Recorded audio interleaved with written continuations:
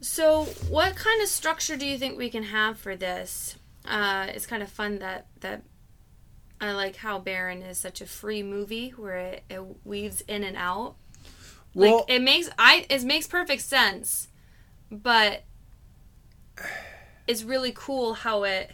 I think it's interesting that we are talking about Baron Munchausen, and we're trying to talk about how we're going to structure it.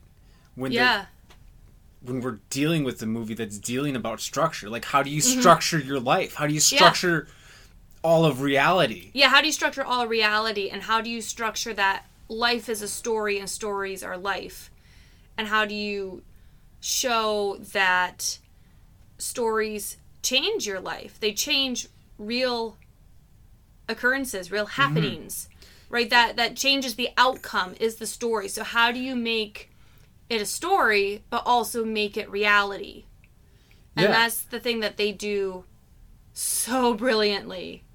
Yeah, they do it brilliantly, but it's almost difficult to talk about. And then, like in among that is also showing like how is reason illogical, right? And how does that happen? That the imagination and the tall tale. Yeah. How is that more true? It's more rational. It's more rational.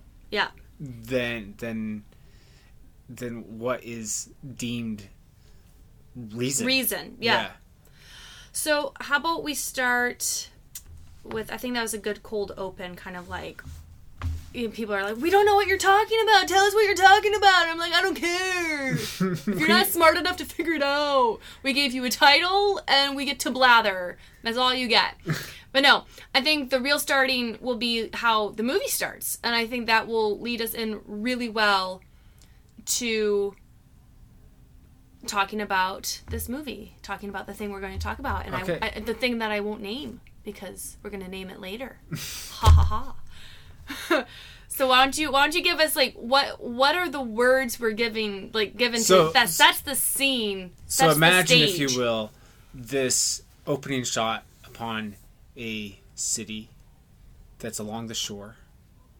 And you know what? The landscape is very reminiscent of El Cid. Remember the final battle at El Cid? If you know El Cid, it looks exactly like that. Yeah. Oh, that's funny because that was shot in Spain. Yeah. And I think that was shot in Spain as well. It might have been on the old site, to be honest, because the sea is on the same side. That's really interesting because I watched all the special features and they did shoot a lot of it in Spain. Yeah. Italy and Spain were the two places that they shot for the majority. They might have used old El Cid sets. So Anthony Mann, Charlton Heston, Sophia Loren, El Cid. Yeah.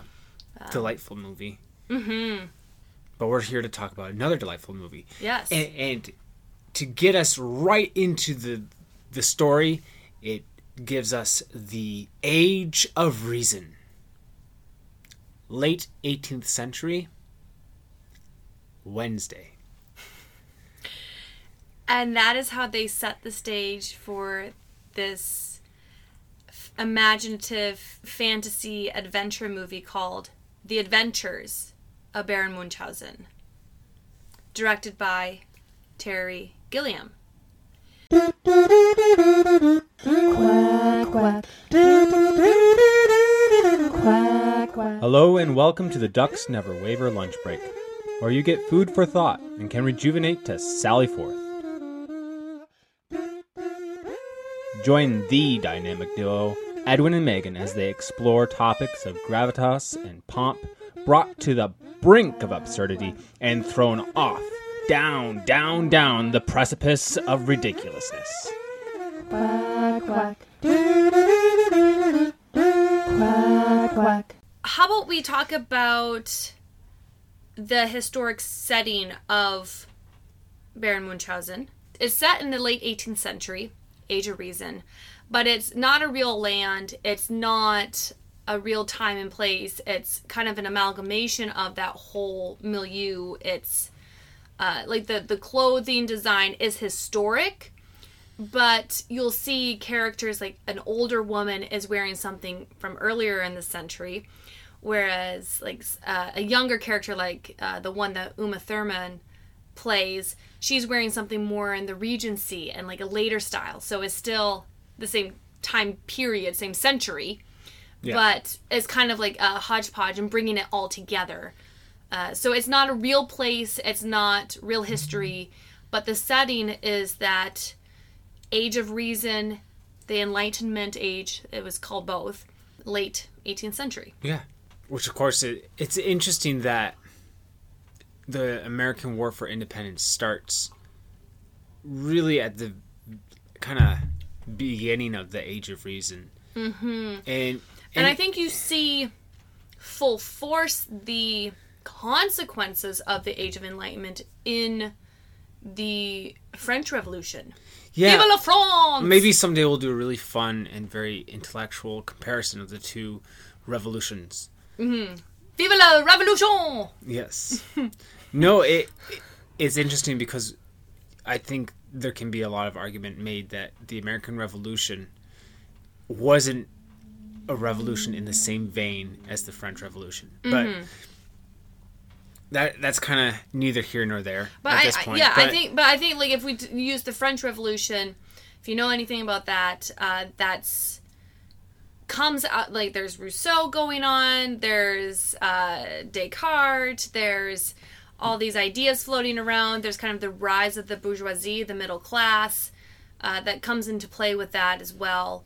So, but it's also the beginning of a rejection in the traditional Christian church. Yeah. Because at this point, the Reformation has taken place. And due to the Reformation, Martin Luther, John Calvin, and others, you had a lot of wars. You had a lot of wars for the typical reasons that you had wars, kings wanting bigger territories and so on and so forth. But it intermingled with all that was who was going to own the church. Mm-hmm. And by the late 18th century, a lot of those religious wars have kind of died out because everybody's exhausted by them. And there's no real winner. In fact, what kind of happens is then there's a dramatic shift of like, well, if the church can be torn asunder, then let's tear everything apart. Yeah, no, really what, from the brief research I did, and there's a wonderful short article that I read today that I found very helpful, so I'll have that linked in the description if you guys want to give that a read. But there's kind of some major players when we talk about the Age of Enlightenment. One thing also too is there's this a little bit of this hubris of like everything was darkness and now we're enlightened, like just the age, like the title itself. Yeah, the fact that now we're enlightened. Now we're enlightened. Everybody before us, not so smart. Although it is kind of interesting that also the Age of Enlightenment is also now we're going back to the ancient Greeks, right? That ties into it as well. Like, instead of all these high philosophy kind of idea. You have really what I've gleaned is that at the heart of it is it's very egocentric. You think of Descartes, I think, therefore I am. So what does that do? That places the individual at the center. Well, it places more than just that. It's not just at the center, but it bases the individual human, as the only starting point for truth. Yeah, and that's where you run into problems and you start getting terms of subjectivity and objectivity. Well, murder's immoral. Immorality is subjective. Yes, but subjectivity is objective. Not in any rational scheme of perception. Perception is irrational and implies immanence. But judgment of any system or a priori relation of phenomena exists in any rational or metaphysical or at least epistemological contradiction to an abstracted empirical concept such as being or to be or to occur in the thing itself or of the thing itself. Yeah, I've said that many times. Because because if you are the only way that you can understand truth, then everything is subjective. Yes, right, because like how you understand things is true because you are thinking it, and there's no basis for anything else. Indeed, and ultimately, you also have no true interaction with another person because you are locked in your own box, essentially. All you have is your perceptions of the other person, and you never are able to truly interact with another person at that same level of assurance. And then the it's kind of fun because you get to say the cognito ergo sum, I think therefore I am. Yeah. And it leads you almost in that thought process, it almost leads you right away to the Ding an sich, that's German, like the thing in itself, right? Yeah. So how do you, if only myself thinking is what's true and explains my existence, how do I experience the thing in itself all around me? Well, you know who I was thinking of when I read this? I right away thought of Nietzsche. Oh, it right, like how he right just away. like took that and ran with it and just like enforce your will upon it, and that is the meaning. Well, yeah, because right? Nietzsche kind of just reveals that if you're going to take this line of thought to its conclusion, you end up with nihilism. And if you have nihilism, you have an amoral society. Well, murder's immoral. Immorality is subjective. Yes, but subjectivity is objective. Not in any rational scheme of perception. And at the other end, you have Thomas Hobbes, and he reduced all existence into mere matter. All that exists is body. All that occurs, motion. And really, so that's also a dehumanizing. It is dehumanizing. And it's very interesting that the conflict between like Descartes and Hobbes, they're just flip sides to the same coin. Yeah. And really, if you start thinking about it, the reason in the Age of Enlightenment you have rationalism. Well, rationalism is really just the other side of the coin of romanticism. And we'll get into that more and more. But because I think it is so individualistic and you just like have this heightened view of self, it kind of leads to that individual, which is kind of like the expressive model of romanticism. Like you think of romantic music. Right, like you kind of see that expressive, like, oh, it's the individual expressed. Exactly, but it starts from an over rationalizing of the human. This is what Baron Munchausen is about. It's taking reason to its absurd limit. It's really not absurd. It's just if you're going to be endowed with reason to the utmost, you can, for one, justify anything. And it becomes absurd. And how can that be? That reason is more absurd than a man who can pull himself out of the sea by his own pigtail. Yeah. Right? Because what you have in the opening scene is it sets the stage very well for how absurd things have become through the Age of Enlightenment. Yeah. Because they send the hero. So in this town, they're sieged by the Sultan. Well, and that in itself is irrational or unreasonable. Like how, if you're so like age of reason and your intellect is so amazing, and that why are you even at war? Well, because probably the argument would be that they're so rational and the Sultan just doesn't like comprehend that yet. Yeah, but they have treaties of this day he fights and then the next day they fight. They have a joke of saying, because there's the Sultan is bombarding the town, and the Baron goes up to these soldiers like, well, why aren't you shooting back at them? And they go, well, it's Wednesday. Yeah.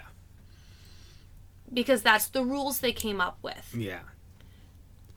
And that's why they ended up executing their hero who fought bravely against I love that scene. It's like, are you the man who, single-handedly took down 10 men and protected your whole garrison? And and he's like, yes, I did, sir. And he's like, and he's wounded. And he's wounded, and he's like trying to be humble about it. And he's like, yes, I did. He's like, well, execute him at once, because if everybody will start to feel bad about themselves because they're not a hero, and so you have to keep the status quo, keep everybody at the same level, right? Mm-hmm. Which seems kind of doesn't that remind you of The Incredibles? When everybody's super, no one is. Our powers made us special. Everyone's special, Dash. Which is another way of saying no one is. Yeah, but all kind of like a little bit of like Animal Farm with all the pigs trying to keep everybody like down and at a certain level, and they're above them and like they're down below. But it's like it's that over flattening of the just of keep everything. Keep everybody flat. Keep that everybody short down. story, Harrison Bergeron. Bergeron. Yeah. Yeah. That's the flattening of the human existence. Yeah. So it shows with the character Horatio Jackson. He is the voice of reason, and through many humorous, but also because it's humorous, it really cuts through, and you're like, oh, that's not good. That's not good. We don't want that kind of reason. No. And like what you were saying at the very beginning, that you have a turning away from God in this, is you have Auguste Comte. I'm going to say it like the cheese. I don't know if that's how you actually say it, but Comte. Okay. He wrote The Drama of Atheist Humans, or Humanism. Human? I can't read my own handwriting. And that was summarized by the philosopher Émile Césaire, that he offers Christian Europe a new God to worship, the human race. Yeah. So man becomes the new God. So I thought that was interesting, and that he Comte came up with like an evolutionary understanding and development of human society and culture. It begins with belief in fictitious beings called gods. Then seeing the fiction as metaphor, and that's kind of like metaphysics. Mm-hmm. And then that can be abandoned so that science might come of an age. Yeah. So he kind of like, there's this evolution, this cycle, and you go through it. Like first you believe in it as a god, and then you find out like, oh, it's a metaphor, and then you see like the real reason, rational. And does that make sense? Yeah. No. So a big proponent of the seeing it as a metaphor, as a story of the underlying truths of reality, that it starts becoming a very Jungian, Carl Jung philosophy. He was after Freud, and he basically says that, oh well, the Christian God is just, the Bible essentially is a story of who we are as humans, and it's basically evolutionarily inbred in us, and it's us trying to make sense of the world. Yeah. And because it's so old and it's so interwoven and with who we are, it becomes a type of truth, because what it is it's I guess he would say it's more true than actual true, because it finds the web of meaning, right? But still, the problem is with the whole thing is it becomes a meaning that you believe in just because it has meaning. So then I feel like you've just circled back to the first thing that he said, that you're believing in something fictitious. You and are making that your God, but I'm like, that's what he's saying that you're not doing, because you've gone full. Well, but I'm like, it seems like you're in an endless loop. Well, or not. The problem is that you can't help but believe in something. So the question is, what are you going to believe in, or believe? Who are you going to believe? Are you going to believe the humanists? Are you going to believe yourself? Are you going to be the God of creation? Yeah. Or is the God who actually made things going to be your ruler? Yeah. Because we can't help but serve something. We'll gotta serve somebody. Exactly. Yeah. But you're gonna have to serve somebody.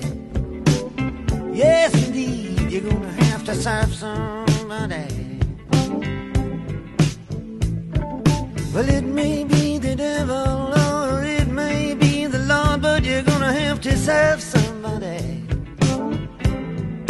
That's the tension that humanism puts into place, is that now if you can work yourself to being your own little God, and like let's be real here, when people say things like believe the science, that's a call to faith. That's religious talk about something that's supposed to be a-religious. But the question is, can anything be a-religious? No. I would say no. No. If you're being honest, nothing can be a-religious, because everybody's going to bring their own religiosity to it, and you can't escape that. Yeah. But I mean, that's what Jung would also agree with, that you can't escape that. So you may as well embrace it by seeing the Bible as the greatest myth ever told, let's say. Well, that's what he would say, but that's not what it is, because if that's what it is, then we lose ourselves inside what Nietzsche saw. See, Nietzsche is the answer, well, kind of an answer to that. It's like, if that's the case, then it's all absurd, and then you may as well make your own meaning, okay? But you can't make your own meaning. So then we're doomed. Yeah. So here's the thing, is like, if you fail to believe, if you fail to have faith, you will see that you are, in a way, free from all social demands and so on. You can have your own will to power if you're strong enough for it. That's what Nietzsche would say. If you dare be strong enough to will yourself to power, it's morally right to do whatever you want, to get whatever you want. Right? But then there's something in us that's like, oh, that's not right. Now, Nietzsche would call that slave morality. So it's the weak trying to suppress the strong. That's actually a very interesting idea. But he very much detested that. He detested the saying of turn the other cheek. Because what he saw as turn the other cheek is slave morality, where you, by being weak, overcome the strong. But it's an inner contradiction of his logic, because, of course, he really upholds the Ubermensch, the man who can overcome. But he says by any means necessary. You can't be weak. If you're weak and you use that as a strength, he sees that as morally detestable in a whole framework that he has where there's no morality. Are you having fun yet, folks? It's problematic. Well, I mean, getting to like what is truth? What do you believe in? It's time to ask yourself what you believe. That is a theme running through Baron Munchausen, The Adventures of Baron Munchausen, the movie that we were talking about. And it is mentioned, and the thing is like when you count certain themes in movies, I have my little tally marks, you may find more than me, you may find less, it depends how you count. Especially with something like there is this theme of Baron always telling the truth.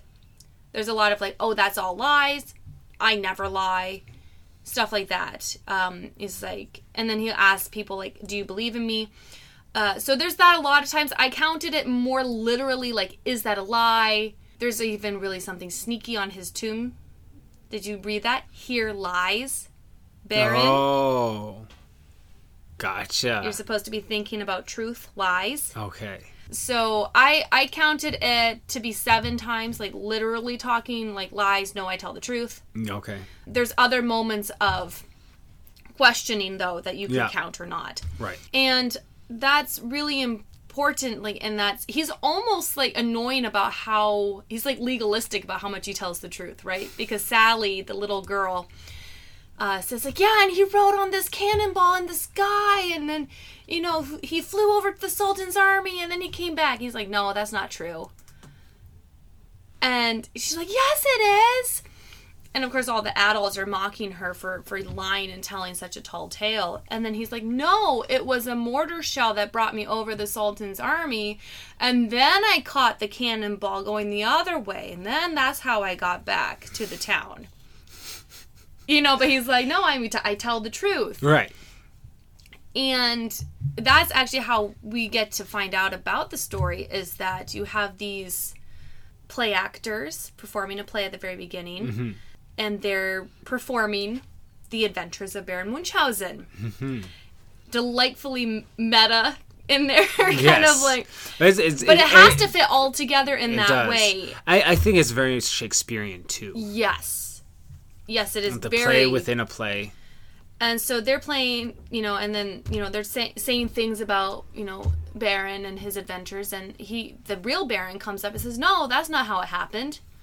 Yeah. And... He has to have the truth be told. Like, that's... Yeah. You know, he's like, no, you guys have to stop. And he draws his sword, and there's a kerfuffle, and he's like, no, tell the truth. And he tells them that this war is my fault. Mm-hmm. This siege that you guys are under, it's all my fault. Mm-hmm. And of course, everybody laughs at him. He's like, no, I started it, and I'm the only person that I can... Who can end it. I'm the only person who can end it. I always thought one line was interesting. Another theme that you're going to see a lot of is death. Mm-hmm. Death as a figure, a grim reaper. And again, I only counted how many times death, the character, it's not character, the image, Mm-hmm. death, the image, are we happy with that? Shows up 7 times. But all through the movie, we're playing with aging. You know, he ages. He starts old. He starts old. He gets young. He, ages suddenly. He, to quote Camelot, the musical, he youthens. So there's this plane of age back and forth, and like death knocking, and what makes you young, and what and aging. And so there's this one moment early on where death is trying to take him, and Sally, the image of youth and believing, stops. Kind of innocence too, right? Yeah, innocence, not been jaded yet, I guess. Yeah. Because people are just either not yet at the age of not believing. Yeah. Searching everywhere for something true. You're at the age of not believing, when all the make-believe is through. That's Charlie to a T. She stops him, but Baron's like, no, just let me die. And he says, like, because it's all logic, reason, science, laws of this and that. No place for cucumber trees. No place for me. No place for stories. Who cares? And she says, I care. Oh, man, that makes me cry. Like, she screams it at him. I do! Tell me! Mm-hmm. Tell me! And he's like, oh, go away, you little brat. I just want to die. Just let me die. Yeah. And that it's her insistence on telling the story, and that's what saves his life, is the story that he has to tell. Yeah. And so I'm like, that happens so early on in the movie, but it's like so emotional. Sally, it always makes me cry. I gotta admit, I maybe relate to her too much, but she genuinely wants to know. Then there's Horatio. We talked a little bit about Horatio Jackson, about him killing the hero and thinking that the Baron is ridiculous. But there's this other scene. I don't know if you noticed it. It's taken me a couple times watching it, which I've watched this movie endlessly. But Baron is, escaping because he's got to get the team back together. We got to get the band. The band. The band. The band! I want the band! The band? Band. Band? The band! So they got to get the band back together so that he can fix this. So he can stop the war with the Sultan. So he's trying to get his friends back together. So he's leaving in a hot air balloon. And the soldiers report that. And Horatio says, well, arrest them at once. So, okay, and once you arrest them, throw them out the gates. Kick them out of the town. Because they're trying to escape. Mm-hmm. And he's like, well, we can't open the gates, sir, because they're going to rush in. They're right at the gate there. He's like, well, then throw them over the wall. So he's arresting people trying to get out over the walls. Yeah. And his reason for it is, then everybody will want to escape. Yeah, so we can't have that, but at the same time, our punishment is doing exactly the same thing as getting them out of the town. Yeah. Arrest them and kick them out. Like, that's exactly what they want. Yeah. So that to me, and just like, it's so ridiculous. Well, it's supposed to. And so they do go up in the hot air balloon, and Sally is a stowaway. And then we get a really wonderful scene with Robin Williams as King of the Moon. King of everything. Re di tutto. But you may call me Re. You know, the moon is a very insignificant part of my domain now. There is so much more. Nothing ails me. Can you not see that I am at one with the cosmos? Ah? I tell you that, and all you can say is, ah. What, are you blind? Baron, let me explain it to you. Since you were last here, I, that is my head, that which is left of me, where the brilliant and important parts are located, is now ruling and governing the known universe. And that which I don't know, I create. I just created spring. But seriously, without me, there would be nothing. Not even you. Cogito, ergo es. I think, therefore you is. There goes my revolting body with the queen. Stinking horrible man! It's so embarrassing. Please don't look. Maybe you will go away. Oh, it is hard to believe my body and I were ever attached. We are so totally incompatible. I mean, he is still dangling from the food chain, and I am in the stars. Oh, it is so unmetaphysical. No! Do you want to talk a little bit about that scene there? And well, the King of the Moon has rejected his body entirely. Yes. So now he's a disembodied head. Yeah, it's that Cartesian idea of the body is basically just there to hold your brain. Yes. Which, I mean, it does go back quite a ways. That thought, the ancient Greeks would also have said that what is in your mind is much more real than what is physical. And he's just trying to get away from his disgusting body. Yes, and he like literally does. Like his head can come off. Yeah. His and his wife, like they're both the moon people, I guess. Their heads can come off. Apparently. I think it's so funny how he tries to tie it on with fabric. Like he wraps fabric around his head once he conjoins it with his body again. Yeah. But yeah, it's really interesting how like this he's struggling with his body and he wants to be free of it, but then that has its own host of problems. Yeah. And so yeah, it's just a really cool. I mean, just visually, like the whole movie visually is spectacular. A work of art. I don't know how else to describe it besides just one of the most original looks. Like if you're like, I want a movie that has its own look. It doesn't look like anything else. Which is hard to describe because it doesn't look like anything. I can't compare it.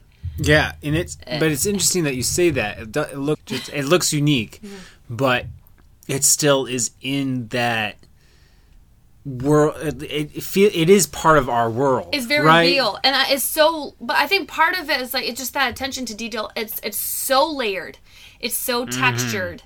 Like all the clothing is good. It's all the clothing is accurate. It's beautifully aged.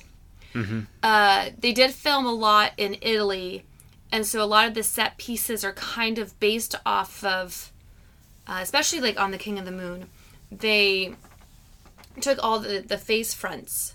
They painted facades of like Roman townhouses. So fast, like from like ancient Rome, like it's fascinating, like the detail in all of it. It is funny too because like that kind of shows in the movie because they're welcomed onto the moon and there's a crowd cheering, but there's no crowd there, and it looks like there's buildings, but they're just this facade that comes up. It's all artifice, and I wonder if that feeds into the philosophy of the King of the Moon. That's true. Like because like how is it? It can't possibly be true that when he goes like, "Oh, now I just created spring." Yeah. I just created spring. Right? It's just ridiculousness. Well, yeah, and like the Baron calls him loony. Yeah. Which is yeah, because he's loony. He's loony. Yeah. He's a lunatic. Thought that was clever. Yeah. So and it's funny too, like you're saying, like about the aesthetics of the film itself, that everything feels so real. Like all the special effects feel like they could happen. Another movie that I think of is Slipper and the Rose, where they worked so hard that it feels both magical and real. Yeah. like I believe the director was Brian Forsyth, and I was listening to him talk. He's like, yeah, I wanted you to think that you could take your everyday mop, and with your fairy godmother, it would turn into this beautiful wig for Cinderella. Yeah. Or like, you know, so he's like, I didn't want it to feel bibbidi bobbidi boo, basically. Yeah. You know, and it's like he wanted it to feel magical, but also like it really happened. Yeah. Now, do you think part of that is because they don't really use CGI? I do.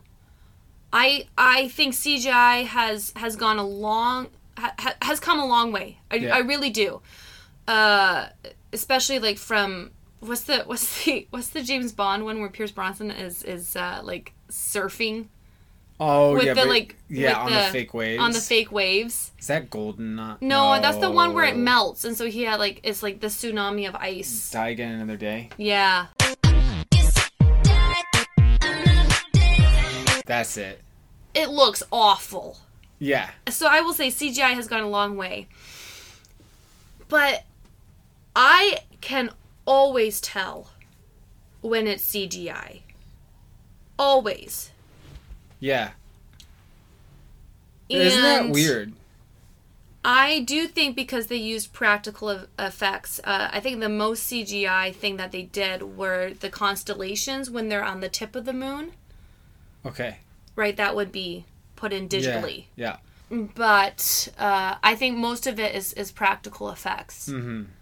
And that, I do think it has a certain added realism. I mean, and that's the thing, like when I say like, oh, you can tell when something's CGI.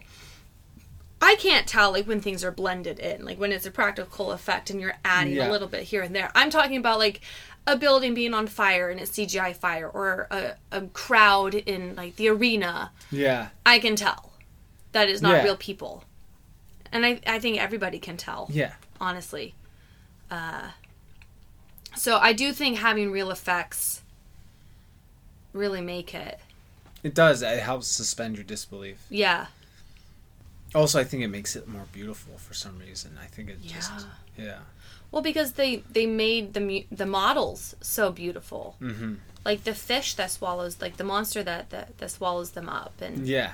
Even at the beginning when Bertold is sleeping under the tree, that's all of set. That's all. Yeah. And then like him running super fast, that's done by models. Okay.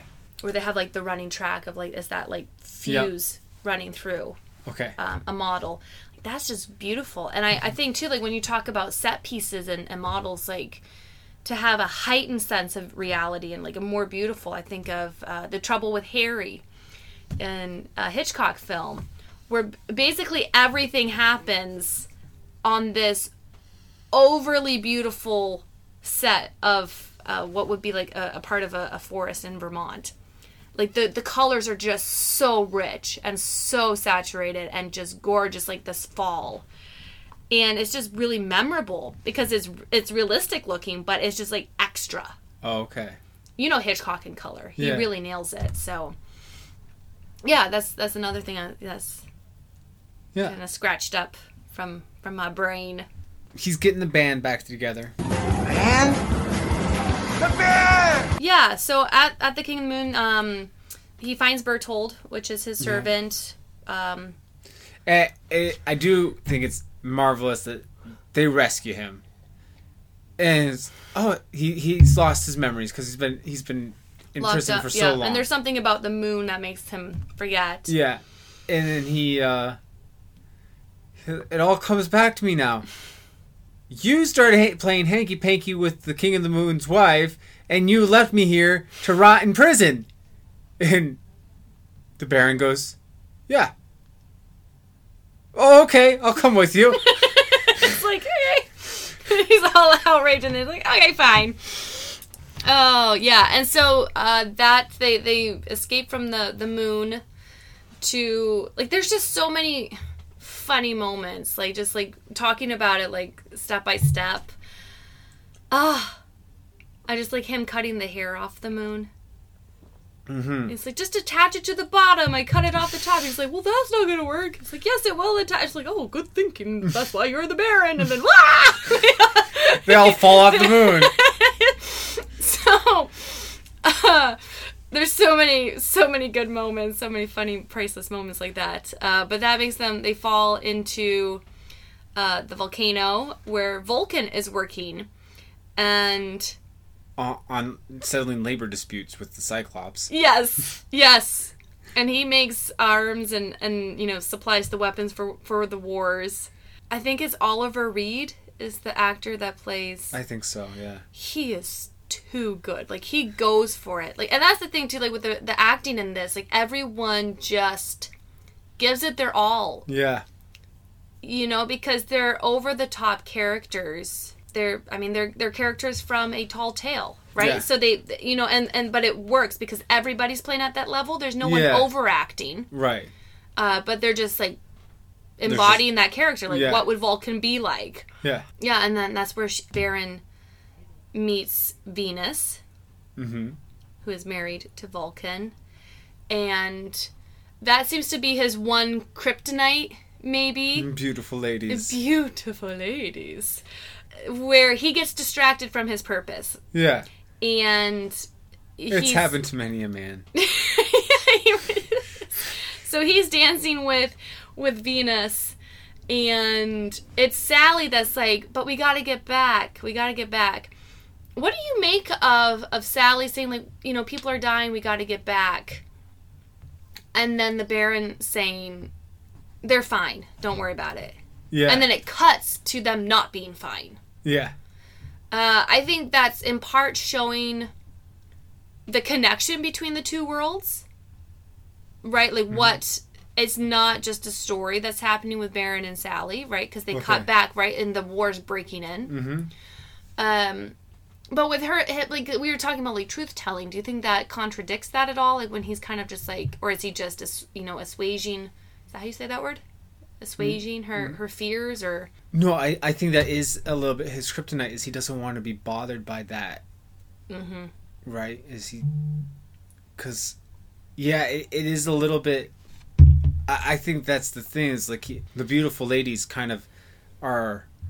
They're reducing his good judgment. And I think, too, maybe he's looking at those people are like, those are the people who have rejected me, so why really bother when I'm... Yeah. Like when I'm having a good adventure here, why would I be beholding... But, like, he just kind of loses his track for a moment. And then Sally calls him back, and they end up falling through the other side of the world. Once Vulcan... I love that scene where they're kicking their legs and, like, they can't figure out... Isn't that a thing, though? Like, when... Like, is that true?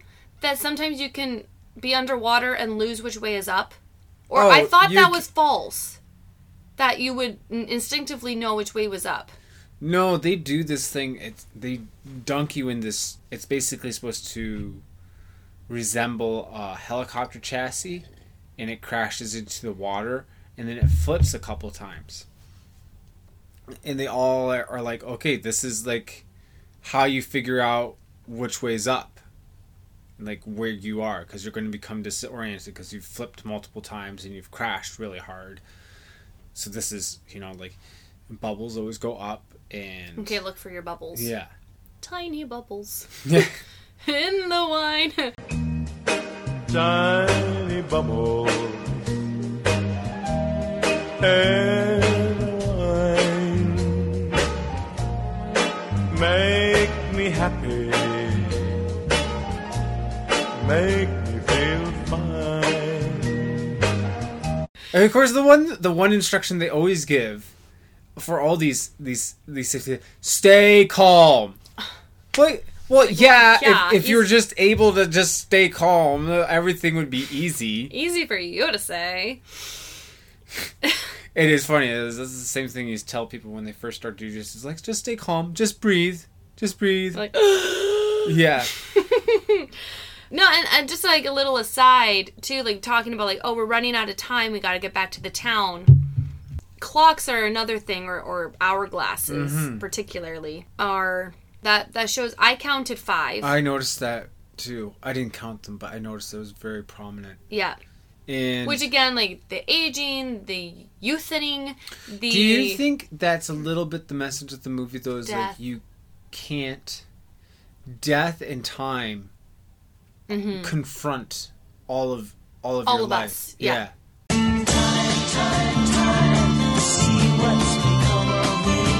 It's kind and like the running out of time. I think it's you're running out of time to believe in the story. That's a good way to put it. Right, because they're under siege and he has to fix it, but nobody believes that he can actually fix it because nobody believes that he's real. So do you think maybe that's...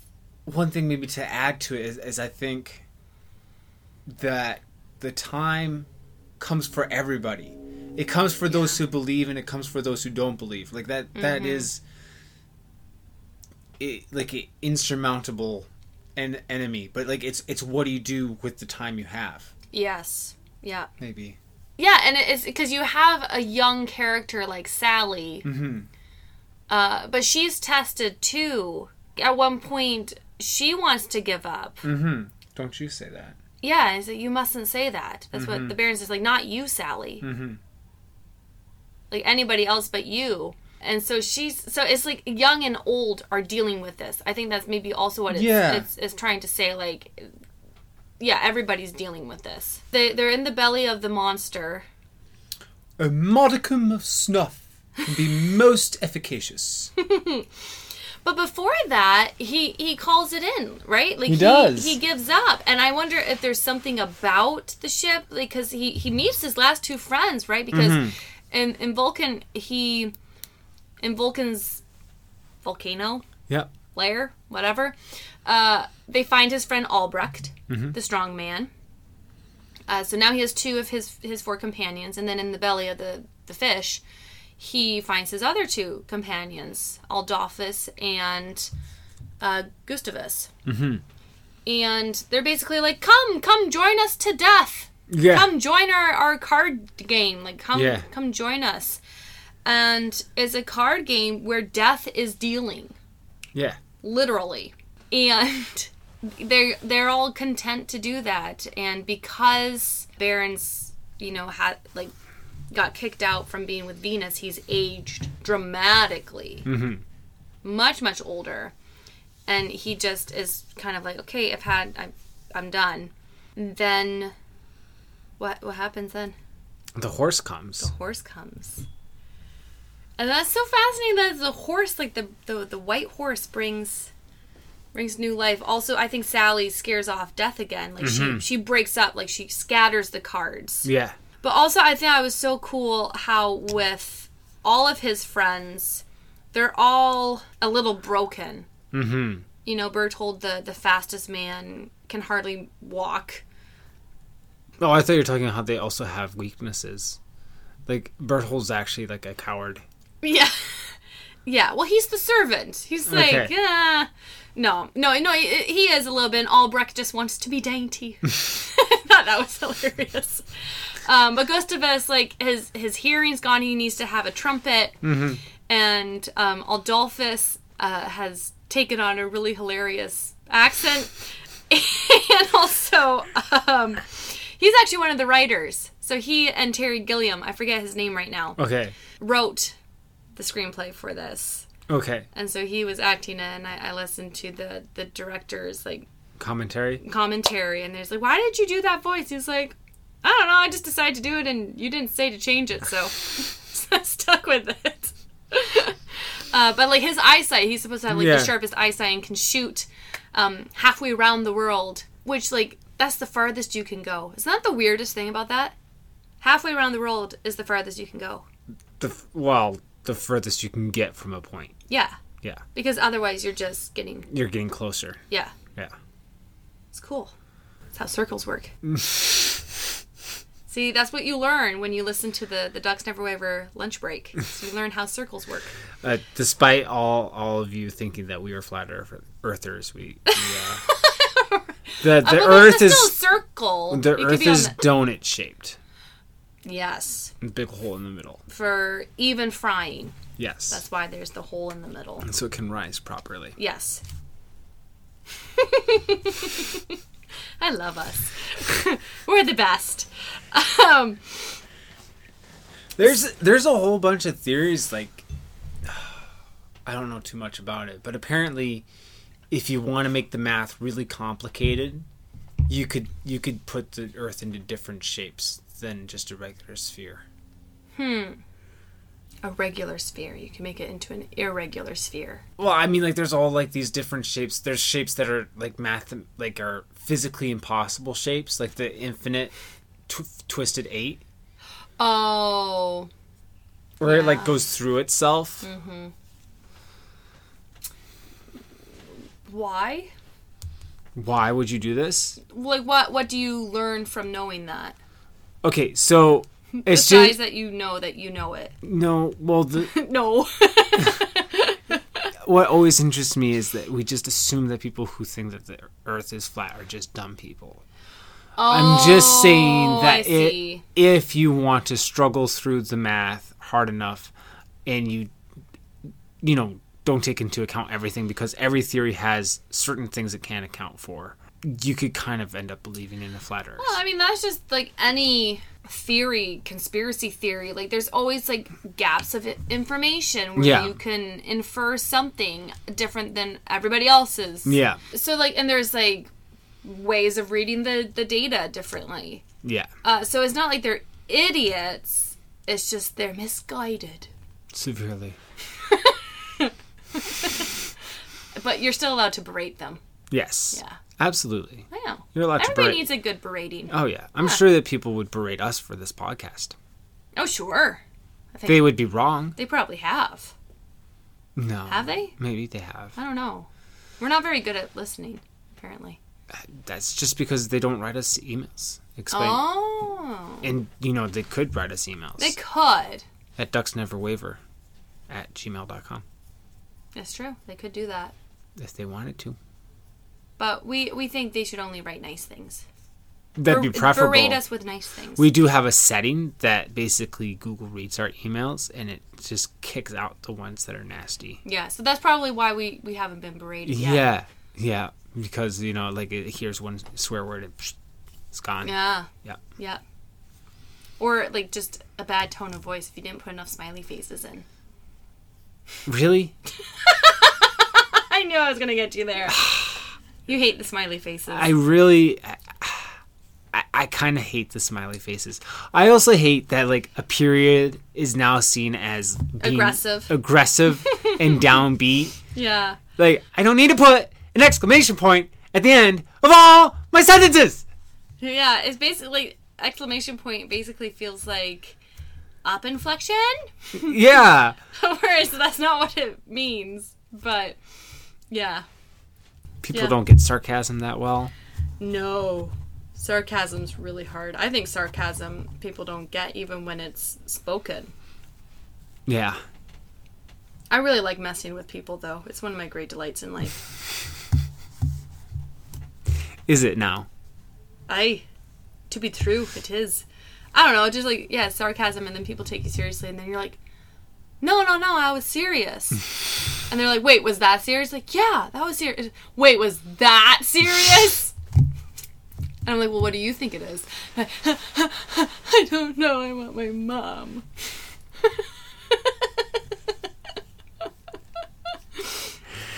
And that has to do with the age of reason, because really, sarcasm is playing with the fabric of reality. Nice segue there. I was wondering how we're going to get this ship back in the water. About face, I don't know. It was beached. I don't know, broken. I don't know what kind of boat it was. Turn this ship around? Is that what the saying is? What is the saying? Make way to the wind! Starward! Starboard! I must down to the seas again. To the lonely sea and sky. There's a clear and all I ask is a tall ship and a star to steer her by. And the wheels kick and the wind song and the white sails shaking. And a grey mist on the sea's face and a grey dawn breaking. Where's the clear call that can't be denied? That's like the only part. Down to the seas again. For the call of the running tide is a wild call and a clear call that may not be denied. That's like the only part of that poem I know, and it's like I always think it's the second line. That may not be denied. It's the second stanza. Everybody's like, rejected. We're in a ship that's going the right direction, and so is the Baron. Yeah. Now, because between Sally and the horse, they're now back on track. The team's gotten back together. The bear! Mm-hmm. And they're making their way back to the town. Do you want to say something about what happens next? They fight. Win! No, they don't win right away. No, it seems insurmountable. Yeah, because, they start... The Sultan starts shooting at them in the water. And Baron starts calling out orders like he used to. He's like, Albrecht, you grab these, and Adolphus, you shoot that guy up there. Yeah. Gustavus, you do that, and make yourself useful, we're told. And then the cannonball lands in the ship, it breaks, and everything falls apart. Yeah, the plan sinks. It's a really good metaphor, actually. It's a visual metaphor. And the plan breaks apart. Mm-hmm. And so they drag their soggy after they had done bodies. all this hard work to get the band back together. I know, and then it doesn't work. The band isn't what they used to be. Yeah. The band! I want the band! They're broken and old. Like, that's what Sally says. Like, because Baron's like, what went wrong? And Sally's like, well, they're old. Because they don't have the same ability to... Youthen, it seems like.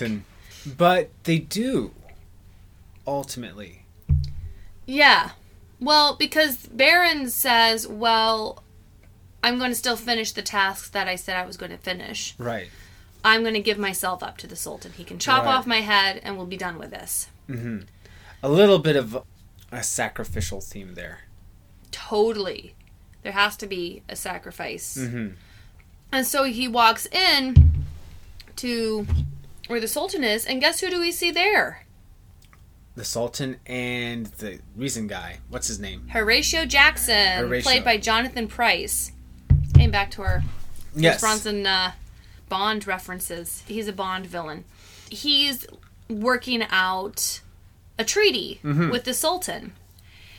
And he's like, okay, well, you have to sign this. And the Sultan's like, well, why does it say this here that you win? Yeah.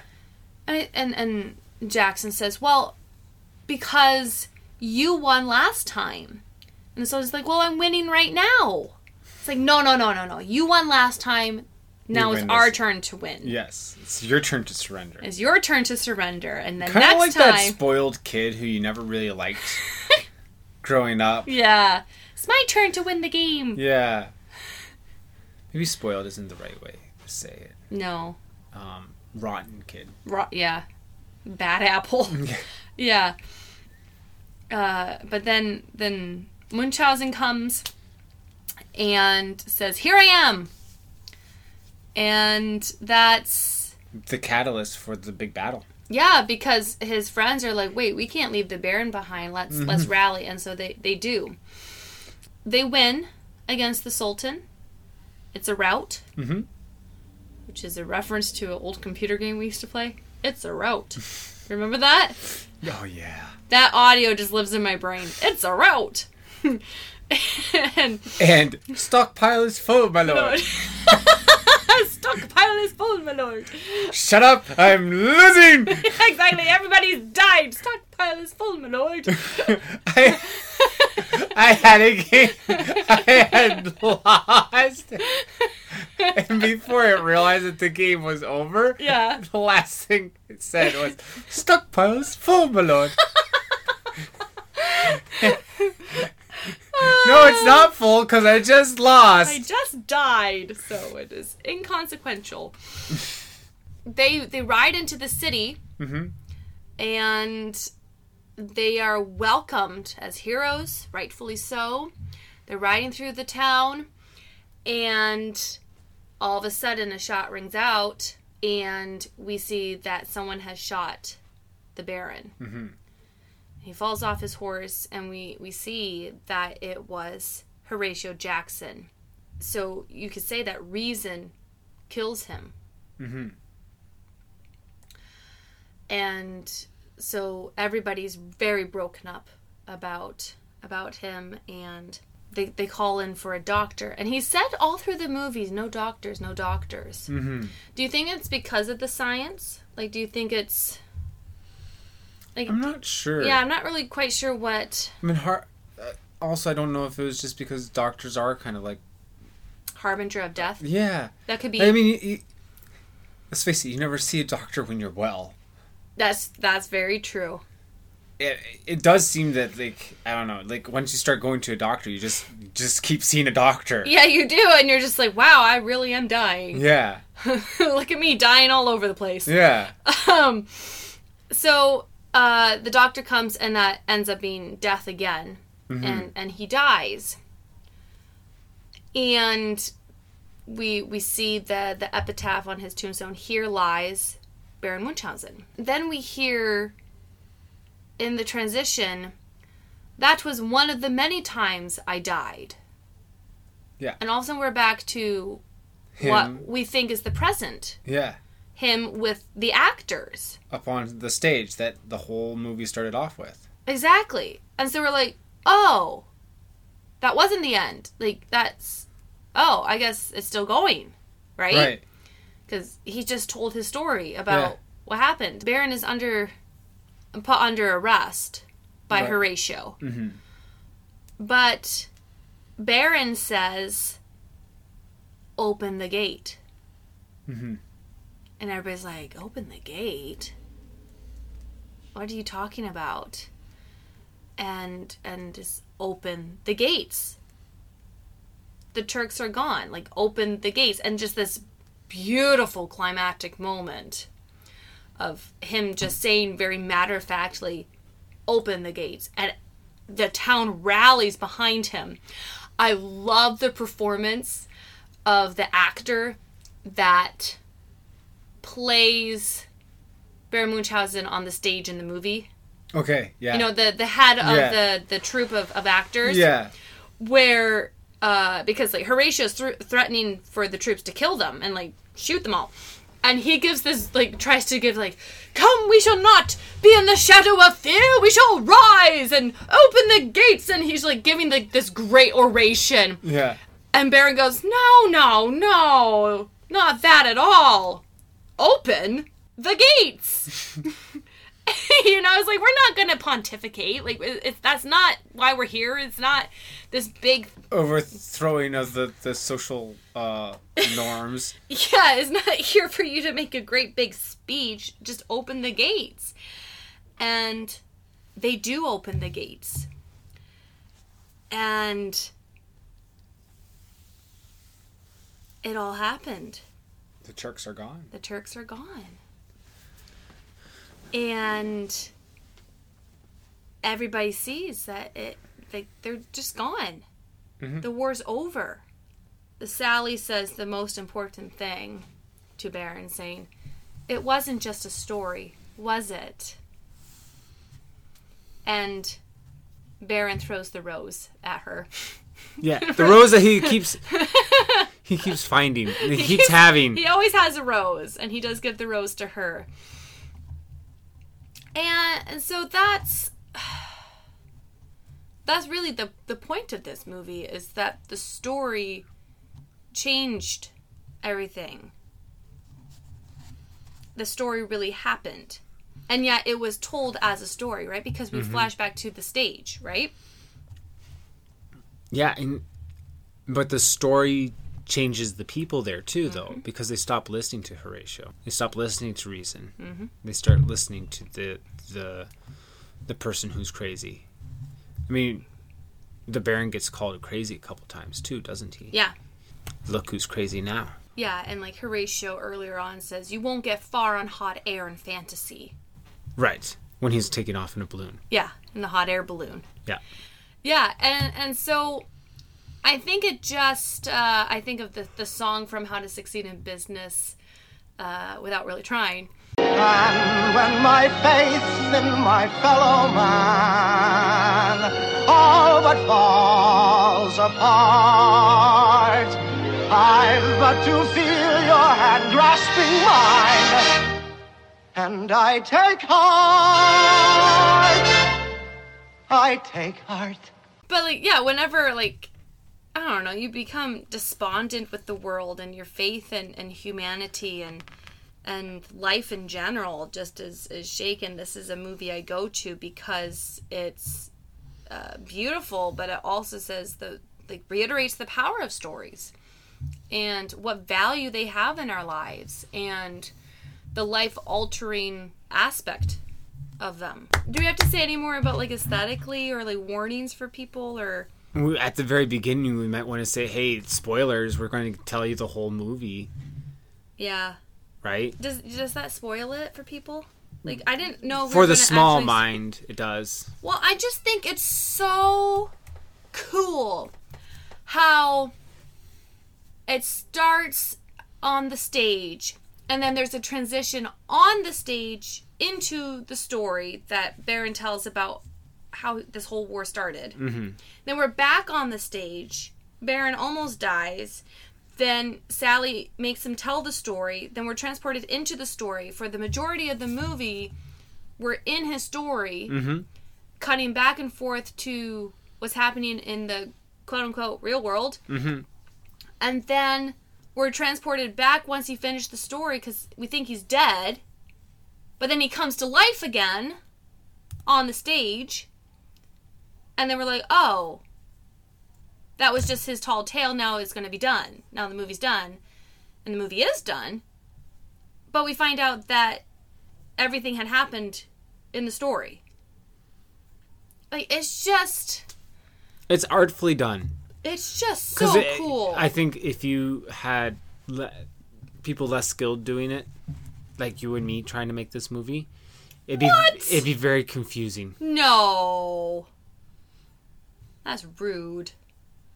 But I do agree that they do a wonderful job going back and forth, and it's all very clear and purposeful, I think. Yeah. I don't know if other people would find it confusing, but... I don't think so. Not unreasonably so. Ha! Reason. reason. Like with the set pieces and the acting and...